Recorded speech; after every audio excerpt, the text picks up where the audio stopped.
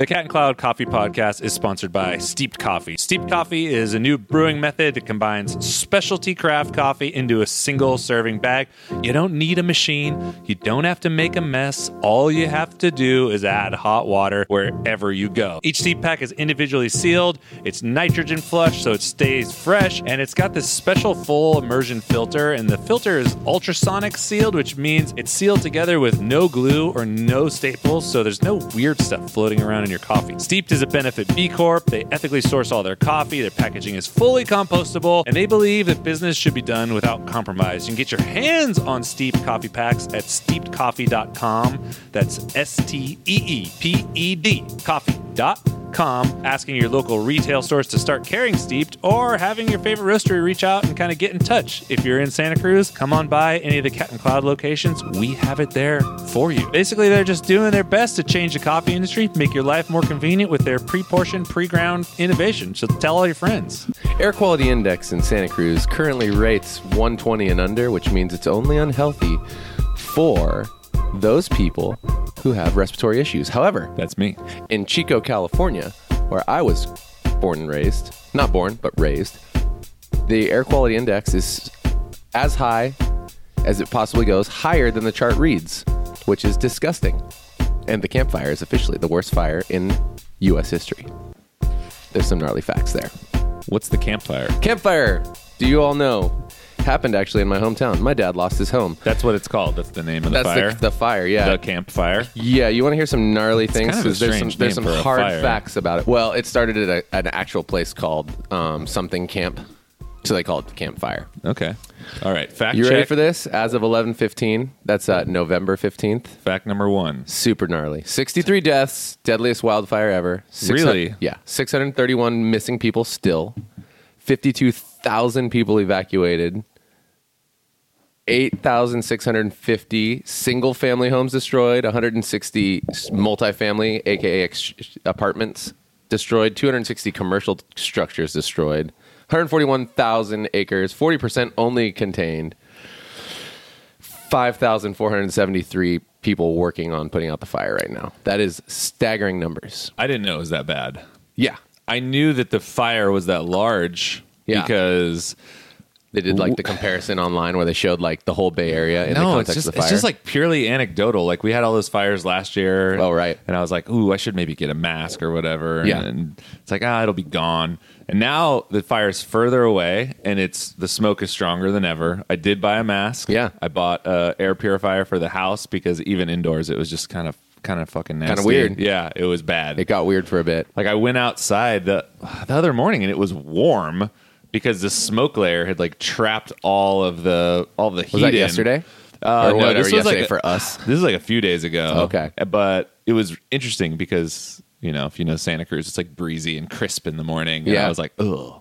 Yeah, so I mean, pretty gnarly. If we'll end up doing some sort of form of gathering funds for donation, but if you happen to want to do something, it hits close to home for me because a lot of my childhood places, including my school, the whole city that I did 8th grade through senior year has, get this, 14 homes left in it. That's weird. Total. That's really weird. Yeah, and I don't know how many commercial structures, but not many. When people's schools burn down, that's kind of like a big deal. It's weird, huh? It's like a weird emotional thing. It's never happened to me, but I've listened to a couple people describe it and the emotional reaction that they had to their school just disappearing. I don't know what it'll feel like because I haven't gone back, but it's pretty gnarly. Like, I think when I go back, it'll hit me extra hard. I've seen pictures of my family just went and swam under this covered bridge that was like 150 years old, and it's like a swimming spot that I went to, and it was one of the things that burned down. But what's weirder is most of my friends' parents lived there still. So, it's if there's only 13 houses left in the whole town, pretty much everybody I know lost their home or their childhood home. I bet when you see it, it'll feel like if someone took out one of those like old picture books like from the 80s or 90s with all your childhood in it and fucking burned it right in front of you. Yeah, and you it's had to gonna watch be like like, all your memories just ugh. turn into ash. It's going to be very weird. I'm going to pull up real quick there. So we're going to do something. We've got some ideas. But if you happen to want to donate something, www.nvcf.org is one of the best ones, and it's a specific one to the campfire. There's also shout outs, and then by shout outs I mean, thoughts and all prayers and all that to the Malibu fire as well. That one's been gnarly, but I think that one is less destructive by a little bit. It's still terrible though. Obviously I'm going to be biased because it was my hometown. But anyway, yeah, and if you're local, dude, like... Are you local, dude? There's not a lot we can do, but we'll figure out something. Little tiny it's a long contributions. play. Yeah, it's a real long play. Don't feel unempowered. Don't feel we unempowered. can help. We can help. We're not going to save the world by ourselves, but... No. A lot of GoFundMe pages as well, and then a lot of people are accepting like Venmo donations, and they go straight. Then you don't get quite taxed as much. So... I've had a few for my dad and some people. So if you happen to want to talk to me about it, hit me up. But I feel weirder taking money from myself and then passing it on than I do for a GoFundMe. But anyway, that's a different story. Give me some money. Yeah, it feels like. And all of a sudden, Jared got a new house. That's definitely not what would happen. But anyway. Jared's dad is balling right now. Jared's. he will His not house be burned down and now it's a mansion. Good news, yeah. He got a place to rent in Orland, so he had to move away, and it's yeah. There's gonna be a long play. But he is gonna move back to his original plot of land, and I think they'll rebuild Paradise. People are saying maybe they won't rebuild Paradise because the infrastructure is so bad, and I'm like, there's so many people up there who love it there. They'll rebuild. I wonder what displacement looks like too. Like how many people lived in Paradise, and can surrounding area handle that influx? It wasn't a big town, but 30,000. 30,000. So there's basically 30,000 people floating around. That's They're the weird gonna go part. live somewhere. Yeah, a lot of them are like in camping in like the Walmart parking lot, and then Walmart needs to get back to business, so Walmart's gonna have to kick them out soon, and weird stuff like that. And Chico's like the biggest, closest town over there. So 10 miles. Chico's about to be like 30,000 people larger, which that's interesting. Yeah. Well, and it's like, yeah, do they even have the housing for that? That's what I'm saying. It's just like a whole thing. Like, where do they go? Basically, all the surrounding towns in Chico, like Orland, that's where my dad's actually going to live, which is like 25 miles. It's basically close to I-5, which nobody on the internet knows what I'm talking about. But maybe a new metropolis will sprout up from the ash. Like all these little towns on the diaspora will come together and build. Maybe there'll be one skyscraper. Maybe. It'll be like Dubai, Northern Dubai. California. The one Dubai skyscraper. The United Paradise Emirates. Oh my gosh. It'll be man. super tight. They're gonna, it'll be an opportunity to actually make, Paradise was pretty dated and spread, so they actually might be able to like turn it into a town that has young and new life again. That has things. Yeah, but it's too soon to make. I'm like that opportunist who's like, oh, now we could build a downtown there and all In this 20 stuff. years, it'll be finished. Anyway, starting off with some serious stuff. What are you reading, dude? I'm reading The Coaching Habit right now. Well, I actually am reading like 5 books, and part of the problem with me is attention deficit disorder. So I like little snippets of a lot of books. However, I think I need to cut it off where I'm at right now and finish where I'm Plow I'm through at. one. Yeah, so I'm reading a mindfulness book that specifically has to do with attacking ADD with mindfulness. In order to solve my ADD, All I'm over my adding backpack. more books that talk about ADD. So I'm reading 13 ADD books at once. It's not going well. It's not going well at all. No, that one's good. Okay, here, I'm going to open up my book. Tell them what you're reading, because I know that's like a long, big book that I'd love to get into next. Yeah. Actually, next after the base camp book. Next after, maybe we'll just like swap. Yeah, I need a swapper. We'll do a book swap. So I'm reading a book called Leaders, Myth, and Reality. It's by General Stanley McChrystal. He wrote Team of Teams, and I listened to a podcast with him on it, and I was intrigued. And basically, he set out to kind of profile 13 different leaders. And he was thinking at the beginning that he was going to figure out, like, okay, like what are some traits that make good leaders leaders? And let's dig into like a diverse group of people who all do these different things, and we'll figure out like what leadership is. And what he found out when he started researching was, there's actually not like 1, 2, or even a set of defining things that make good leaders, or make effective leaders leaders. And the book kind of explores the gap between the reality of what the leader was like in real life and like the myth or the legend that arises of that leader. And it also explores some of the things of like maybe that we attribute to the leader's success. And really most of the time that's an incomplete picture of what happened. And there's way more that's going on. And the thing that was the most interesting to me was, we've talked about Disney a lot before, but he profiled good old Walt, and he also profiled Coco Chanel, and they're both like really just big kind of wild personalities, which for all intents and purposes, they were kind of grating to work for. They were micromanagers. They were aggressive. They weren't thankful to their employees. They were a couple of people who definitely put their mission and their vision before their people. Like their company, their brand was the most important thing, and their people were secondary to that. But because they were so ahead of their time and such visionaries and could articulate that, people wanted to follow them regardless. Right. If you wanted to be on the cutting edge of animation during that time, you worked for Walt Disney, and it didn't matter if he walked into the office, looked at all your frames, told you that half of them were bullshit, you need to redraw it, it takes 6 months, and when you did everything perfect, he didn't say anything to you. That was like best case scenario. Yeah, he was gnarly with the animation game. He was just nuts, and that was his magic. That's why people wanted to work for him. Right. They didn't want to work for him because he was like, oh, I'm such a nice guy. Right. And like, hey, come on in, like gonna pat you on the back. And it's like, no, I want to be a part of this bigger thing. And there's so many things that are crossing in there. Mic drop. Mike dropped on Mic accident. drop. That was a soft drop. That are like the period of time had something to do with it too. Like figuring out, he was figuring out new technologies in the context of making cartoons, making animation that perfectly lined up with his vision, what he was doing at that time. One of the ultimate innovators of history. So yeah, so if you're an effective leader, you probably have something that makes you really special. Yeah. But you're also probably at the right place at the right time. Yeah. And it's just a combination. With the right concept. With the right that's what I'm saying. Yeah. It's just like that, if he was born 20 or 30 years later, maybe nothing from him. Yeah, I mean, if he was born now, I mean, I don't, totally different world. Totally different world. You can argue that people like that will like find a way, but not the same way though. Maybe not Disneyland sort of way. Yeah. So it's interesting. And it also looked at his effectiveness in other areas of the company.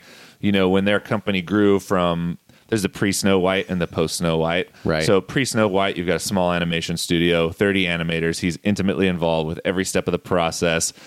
And then after Snow White, which was a huge hit, they have a lot of money. They moved to Burbank. Now they have like 130, 160 employees. And he was not effective as a leader in that context because people couldn't be with him. People couldn't touch him and like feel his energy or whatever. And people became like bummed out, and they're like, who is this fucking guy who like comes in acting like he's like the king of everything? Yeah. And like, they don't understand what makes him so special. They don't understand why his like insanity directly led to the success of their earlier work. Mm-hmm. And for all intents and purposes, he sucked as a leader and was depressed until he started working on Disneyland. Yep. Which coincidentally, he took the same amount of people that were at the first animation studio. He took his top 30 people and like, hey, we're going to work on this like really incredible breaking passion project. Yes. And then he came to life. And then he was back. Yeah. And I think that was arguably the time where he became more of a people person too. It's like it gave him life again. But there was a lot of depression in him. Dude, he would take like those crazy soul seeking, like disappear for a couple months and just be like, I don't know what to do with my life sort of things. And the most, I think, important thing to realize is that all the leaders in this world are also totally people with the same issues as you. And that's what's gnarly. A lot of people, like turn them into demigods. Yeah. And that's like not a reality. It's not a reality. And I think more of them than we'd like to admit are tortured. Probably. They're probably in some way, shape, or form. And everybody knows Jobs happy. was. And I think he's not really making a case for anything except for, hey, if you want to be successful, it's not as simple as be like, cool, like Walt did this, or Steve Jobs did this, or, Right. He profiles like Harriet Tubman, Albert Einstein, like he's got a pretty diverse group of people from like all time, and it's all kind of the same thing to where it's like, yeah, it's not just like copy paste. I'm going to be like you. You know, it's like a really fun way to kind of look at this in literally an artistic tangent is that movie Midnight in Paris. Oh, I don't think I've seen that. Well, it's Mark Gessler and I talk about it. It's one of those movies that I can just throw on over and over. It's oh gosh, who's that really eccentric weird dude who kind of talks like he's the director of all the weird movies. He also is not the best guy either because he got into the sexual harassment thing back in the day. He's super old. Woody Allen. There you go. Oh yeah, got you. But the movie is awesome because essentially the premise is Owen Wilson's like this nostalgic artist, and every night at whatever midnight, somehow where he's at, he gets picked up and taken back in time, and so he meets all these old artists like Hemingway and all these people. But the whole thing is, and Picasso and all these just amazing writers and artists, and it shows their personalities kind of in the realities of who they were on the side and how freaking weird they were and how like their relationships were all effed up and they would all just have this focus on art. But anyway, it's always fun for me to go to watch because you get transported back in time and see these actors portraying these people and all their weird ass quirks and their major imperfections and depression and alcoholism and sexual shit and all this stuff. It's like such a good fun, and it's a fun movie. It's not dark, but that's the whole twist on it. It's just like all these people that make huge marks on history. It often comes with a pretty large price internally in some way, shape, or form, or they struggle. Yeah, the thing that I'm finding for myself is that it's almost giving me a little bit of freedom because when I read books like that, and I think Disney, like Walt Disney specifically, was powerful for me because like the era that I grew up in, like you're familiar with all the characters, I know all the cartoons or whatever, and there's that image, but then a lot of his personality traits, which are kind of seemingly negative, I share some of those, like that intense attention to detail and almost like an aggressive way, almost like OCD, like you can't see past it. Yeah, to where I'm like, dude, what do you do? Like, why? What's right? Do this better. And they're like, all there. This is wrong. Like, what are you doing? Yeah, and just seeing how someone who most people think is like, oh, he's the most kind and gentle, caring man, can like be effective still as a leader if he's in the place where he's supposed to be, and have people who like want to follow him and want to be a part of what he's about, and he doesn't have to be like a full-blown saint. He's not like some otherworldly, like he's not an angel, he's not like a ghost or something. It's just like he's a human. Yeah, he's all fucked up like everybody like everybody else. No, I think that's a really important thing to realize, especially for up and coming leaders. When we talk about that with our staff, it's like getting people to recognize that they have qualities that are really, really impactful for the future, even though they're not you or myself or Charles or Kristen or Tanner or Nicole or all these people who are already in leadership. Like they have the ability to be the same because we are not, ultimately, with the exception of those potential gifts that allow us to be the people who made Cat and Cloud or whatever else we do. They can have those same kind of gifts as well. And they just have to tune into it and want it and step into it. And that's weird because a lot of people are just like, well, I'm not that kind of person. And some aren't. Some aren't. But they are for their own thing. Whatever that is. Whatever that is. And that's not for me to decide or know. Right. And that's where I was like, man, I can actually bring probably some more of my personality to the table and have that resonate with people more than trying to be someone else. Because I agree, big time. There's like a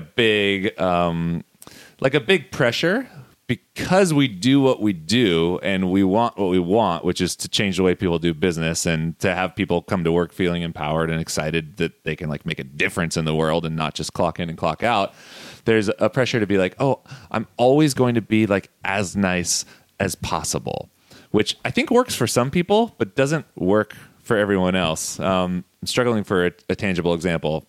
Okay, I have. This is like This is like super minor. So I was funneling Tanner all of these presentations, all the stuff that we ramped up for the employee development suite, which we'll talk about that on a later podcast because it's going to be the most amazing thing ever.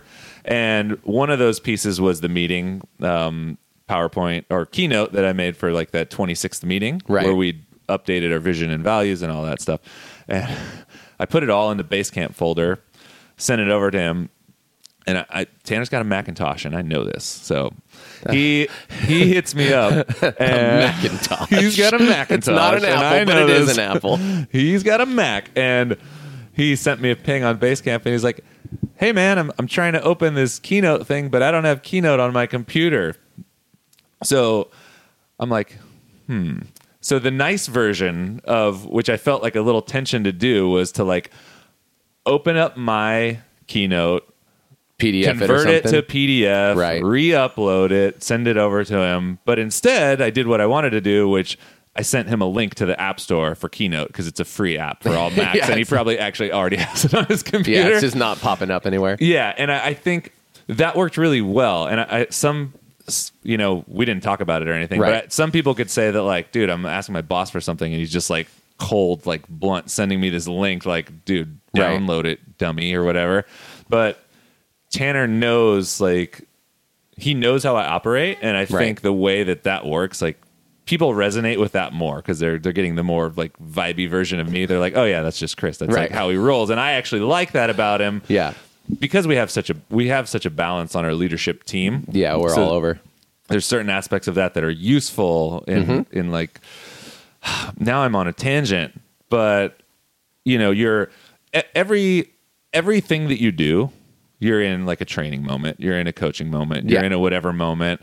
And where my mind immediately goes to is diverting attention away from the goal, like playing through on something or doing like what I would call some sort of deep work, something that's going to move the needle really big. Yeah. So if I take the time out to open the thing up, convert it to PDF, blah, blah, blah, I'm basically sending the message that anytime someone asks you for something that's not in the format that they need it in, you need to fix it for them. When really what I'd rather create is like, hey, the first thing that we need to do if we need something is look like really quickly, can I fix this myself in like a really fast and easy way? Well, and the default for most people is to just quickly ask for it to be fixed for them, but they actually won't learn that themselves and therefore won't pass on that idea to somebody else. That's what I'm saying. Right. So totally. I know Tanner's listening, so I'm not in any way trying to put Tanner You're on, an idiot, on Tanner. blast. Tanner, what the hell, dude?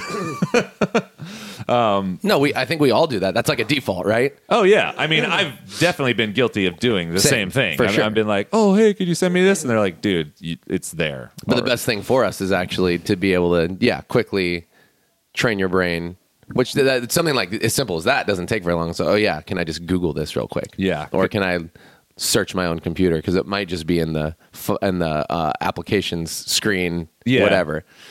Yep. So that's an example of where maybe 6 months to a year ago, I would have definitely like, oh my gosh, let me convert everything and like have it all done or whatever. Right. But yeah. Anyway, This day and age. I mean, I think that's really good, and I think a big place where it'll continue to come in. Well, you've got plenty of big projects, but one of the biggest places is just like in some of the specifics around coffee and education. You'll be able to just like ice it out, which is what people need. That right? There's places for everybody, right? Not only that, but I mean, in areas where you're able to just be hypercritical of something. Yeah, and you have to have that in the context of the people who are able to motivate, which is maybe a little bit more, both of us actually in different contexts. For sure. But like in the context of you being hypercritical, I can be a little bit of a motivator to go along with that, and we can team up. Absolutely. And then in flip-flop it sometimes, that's too. what I say when we have that balance. It's like, if I was the only one there, maybe it's a problem for the way everything works. But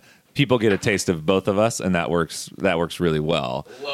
Love the taste. And I think the idea of being able to work in your zone to where it's like, I love being hypercritical. I don't necessarily want to be the one to put all the rough stuff together. Not that it's that important, but it's not where like my zone is.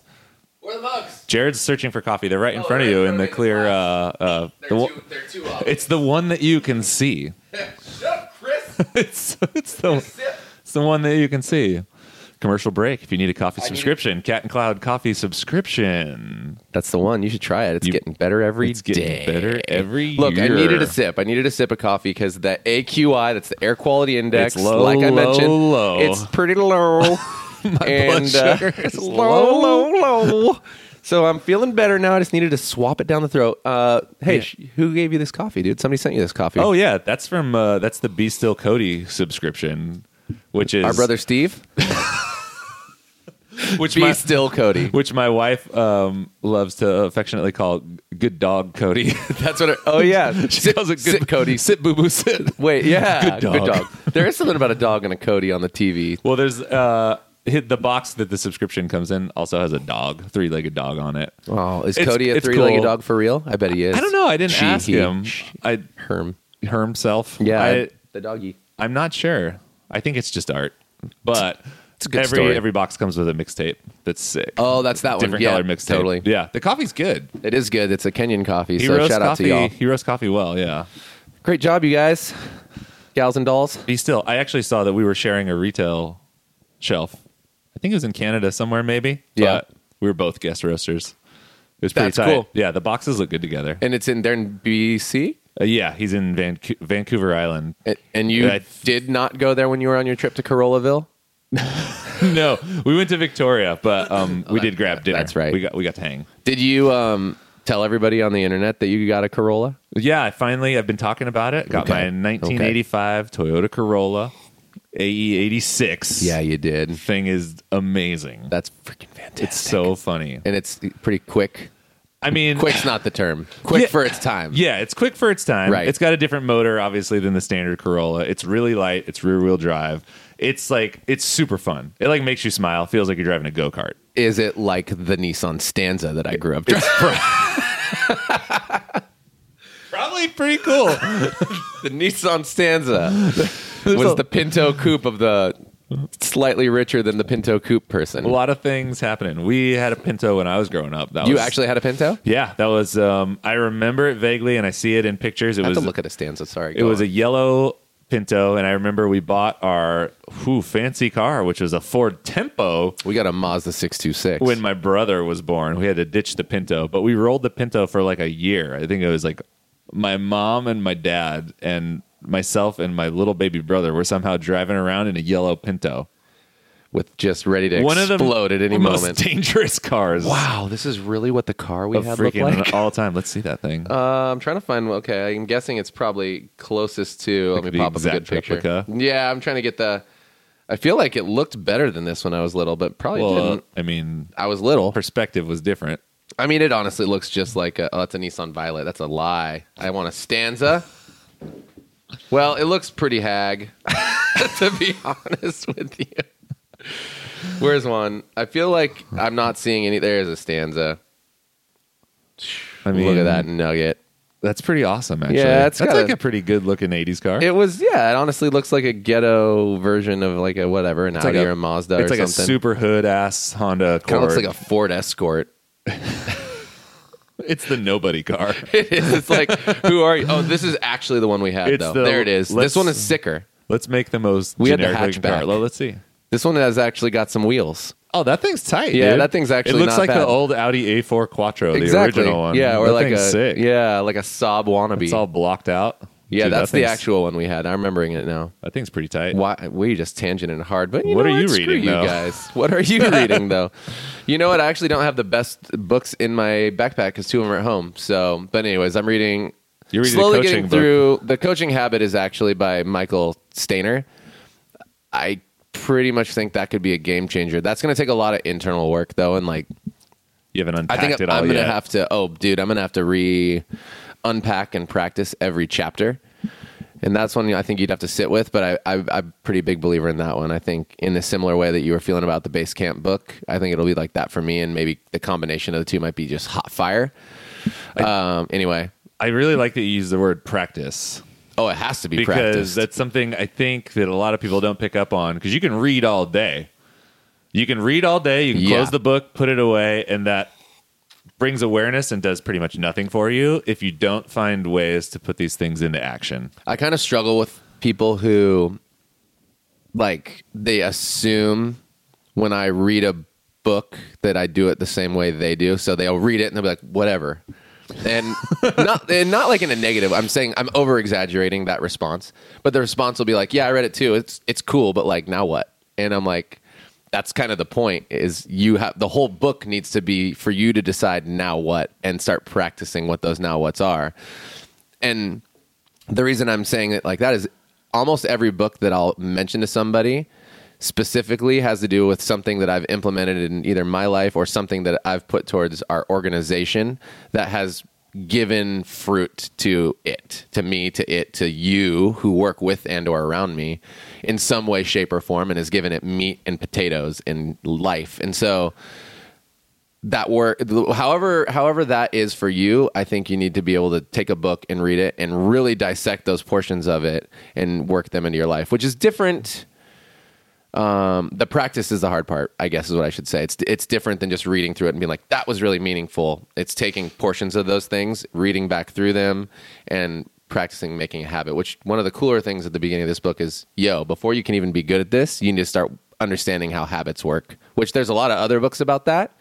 And they actually refer you and they say, maybe you should also read this book about creating new habits. Because which is it the Charles Duhigg, like Duhigg's Power one of them. Habit or whatever? I think that's one of the ones that, yes, 100%, that's one. And because 45% of our lives, whether we like it or not, are habit subconsciously already formed. And that is a staggering number considering 45% of your day is not consciously considered, if that is a true number, which it is based on science. That book is so interesting, and that they chronicle the study of. Oh, now I'm forgetting half the story. Did you read that one? Yeah, I have it. If you want to borrow it, yeah, I'd like to. But there's this dude, and I can't remember if it was a brain surgery thing or a trauma thing, but an older gentleman who he basically started losing his memory. There was something wrong with a certain part of his brain, and he had the unfortunate situation where he had to move to a different house in a different neighborhood, and he basically couldn't go outside because he would just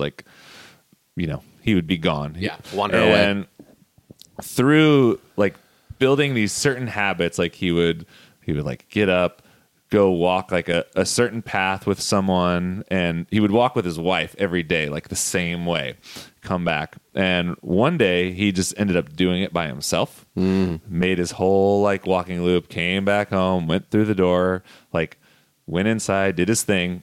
But if you asked him, there's a difference between what was triggering his brain to do that and what part of his brain was navigating that versus what he knew. So they were studying him, and they would be midway through his walk, and they're like, where's your house? And he's just like, no idea. I don't know. Yeah. Which way is it to get home? He's like, no clue. But just kept walking. Couldn't answer any questions regarding where he lived, what his address was, if he was even on his street or not. Right. But he was able to do basic functions and have this life just purely based on the habits that he had built. Right. Because those take up like you said, there's a huge portion of our brain or what we do that's driven by habit building. It's so crazy. I probably butchered that story, but you get the idea. No, yeah. I mean, I get it because it's just the repetition of the movement created that neural network of he has no idea specifically being able to call out in words what he's doing, but he's doing it. Yes. And it's accurate too. It's accurate because Right. our brains want to save as much energy as possible. Right. So anything that we can just kind of basically categorize as a habit, it means we don't have to think about it. You don't have to get up and think man, am I going to brush my teeth this morning? I don't know if I really want to. You just I got up and I brushed my teeth because that's what I do freaking every day. Yeah. You don't have to run through that processing. Mm-hmm. But, And how you do it. Yeah. The whole thing. What does it work? Put the toothpaste on, put the water, and then the thing, and then the cheat. Yeah, it's a fascinating thing. And I think a lot of the times, which it's good for people to be able to refer books and to take the time like you and I and Alex and the squad who are really interested in reading to go through them and then offer them. Because I think another challenge people have is automatically assuming they know more than they do. And that's something that guilty. I mean, same, Yeah. same. But I also think that unfortunately, this part is annoying to me. With age and time, you realize how little you know and how much more there is to gain. And so, yeah, you and I probably both in the last, call it 5 years ago compared to now, we thought we had a lot more figured out than we did. And then you go through these books and there's all these revelationary moments. Revelationary, I hope is the correct term. But yeah, you have these moments of you're oh man, it's almost like little bridges to get over those gaps that you were oh, those are just really hard to get over because, and you make up your own reason. And then you hear some wisdom from all these people in different worlds. And you're like, oh, I could try that. And then it works. And for me, I have this issue with people who will read something or like pop open a book and read a portion of it and be like, oh man, yeah, that probably wouldn't work. And I'm like out of that's, context. That's like and an like out of context practice. statement, out of practice, out of ability to have an open mind. And it's so kind of painful for me to think that people could miss out on like opportunity and optimization of their life. And exactly that, like keeping those calories of thought and process as low as possible for the things that aren't important and distracting, and being able to like learn from a book, practice, which takes calories for the time being. And then all of a sudden, man, the difference between the output of exertion from now, where prior to practice is like 80%, it drops to like 35% because of these new things you've learned. Yeah, it's just running in the background. Like, this is a part of me now. Yeah. And I don't know if there's a way to get people to, I mean, talking about it is half of it, but to get things like that, these concepts to sink in for people is their own process, unfortunately. And you just, you know, it's like telling somebody how important something is when you're sitting with how important it is, and then being like, yeah, it probably is.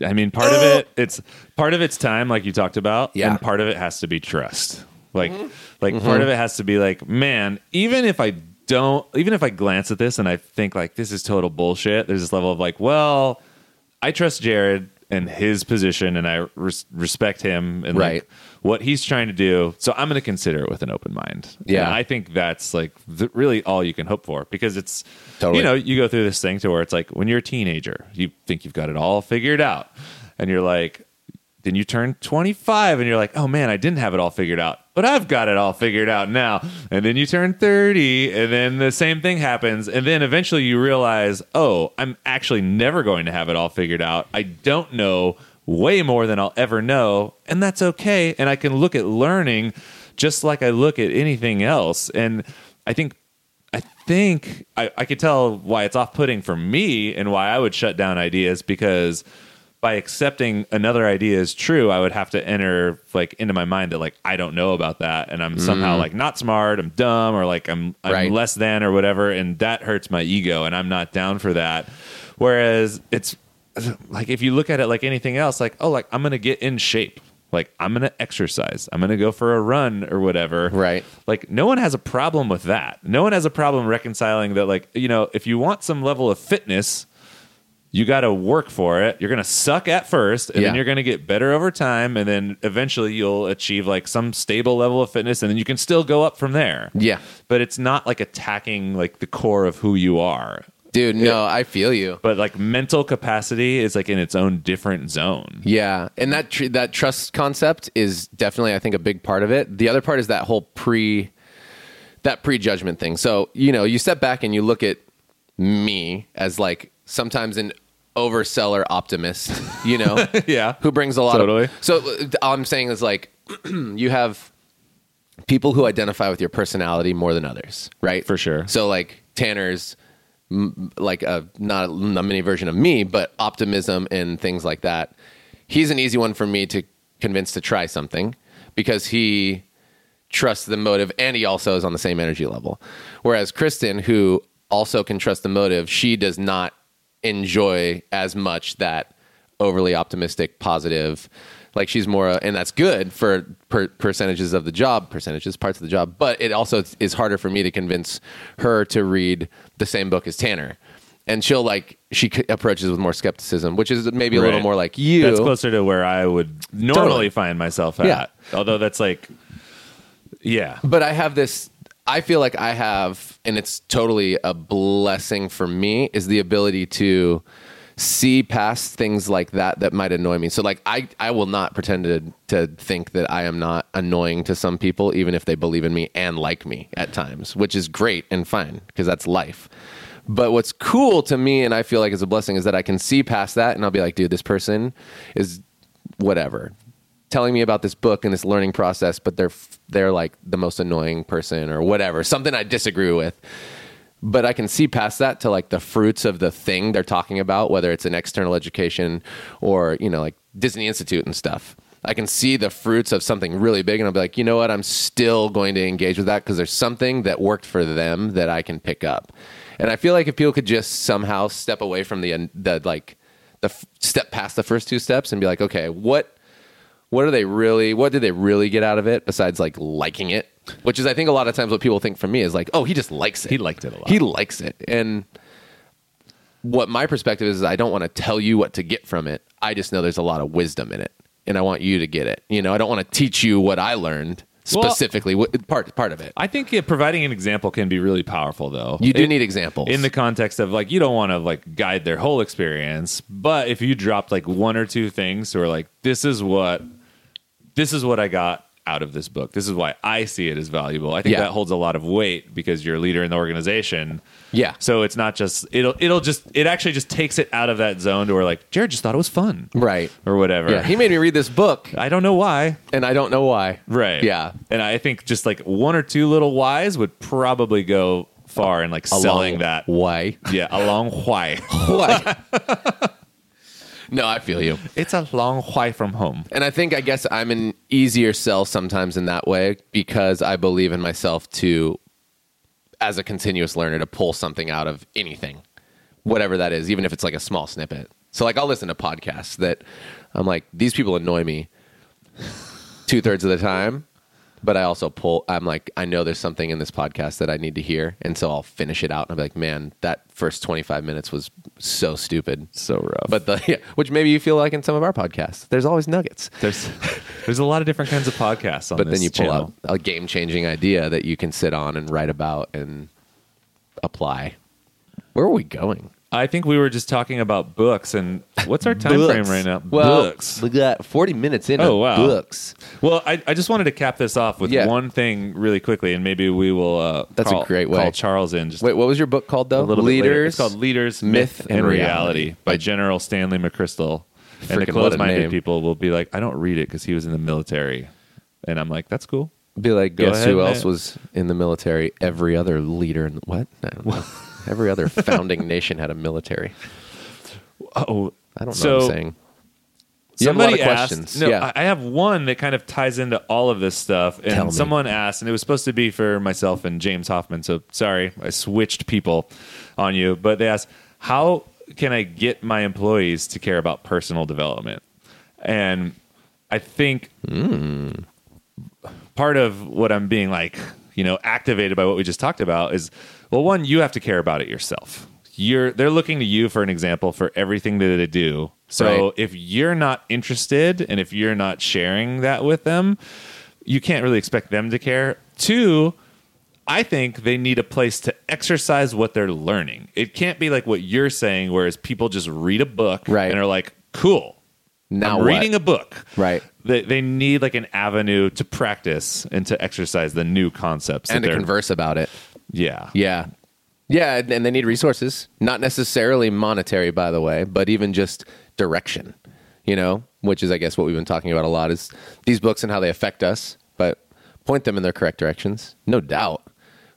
It's also hiring and being around people who are interested and self-motivated in some way, shape, or form, which goes all the way back to you as a company or your company and your values or your interview process and making sure that you're implementing questions that allow people to speak to their own motivations when it comes to learning or personal development or being taught or just drive in general.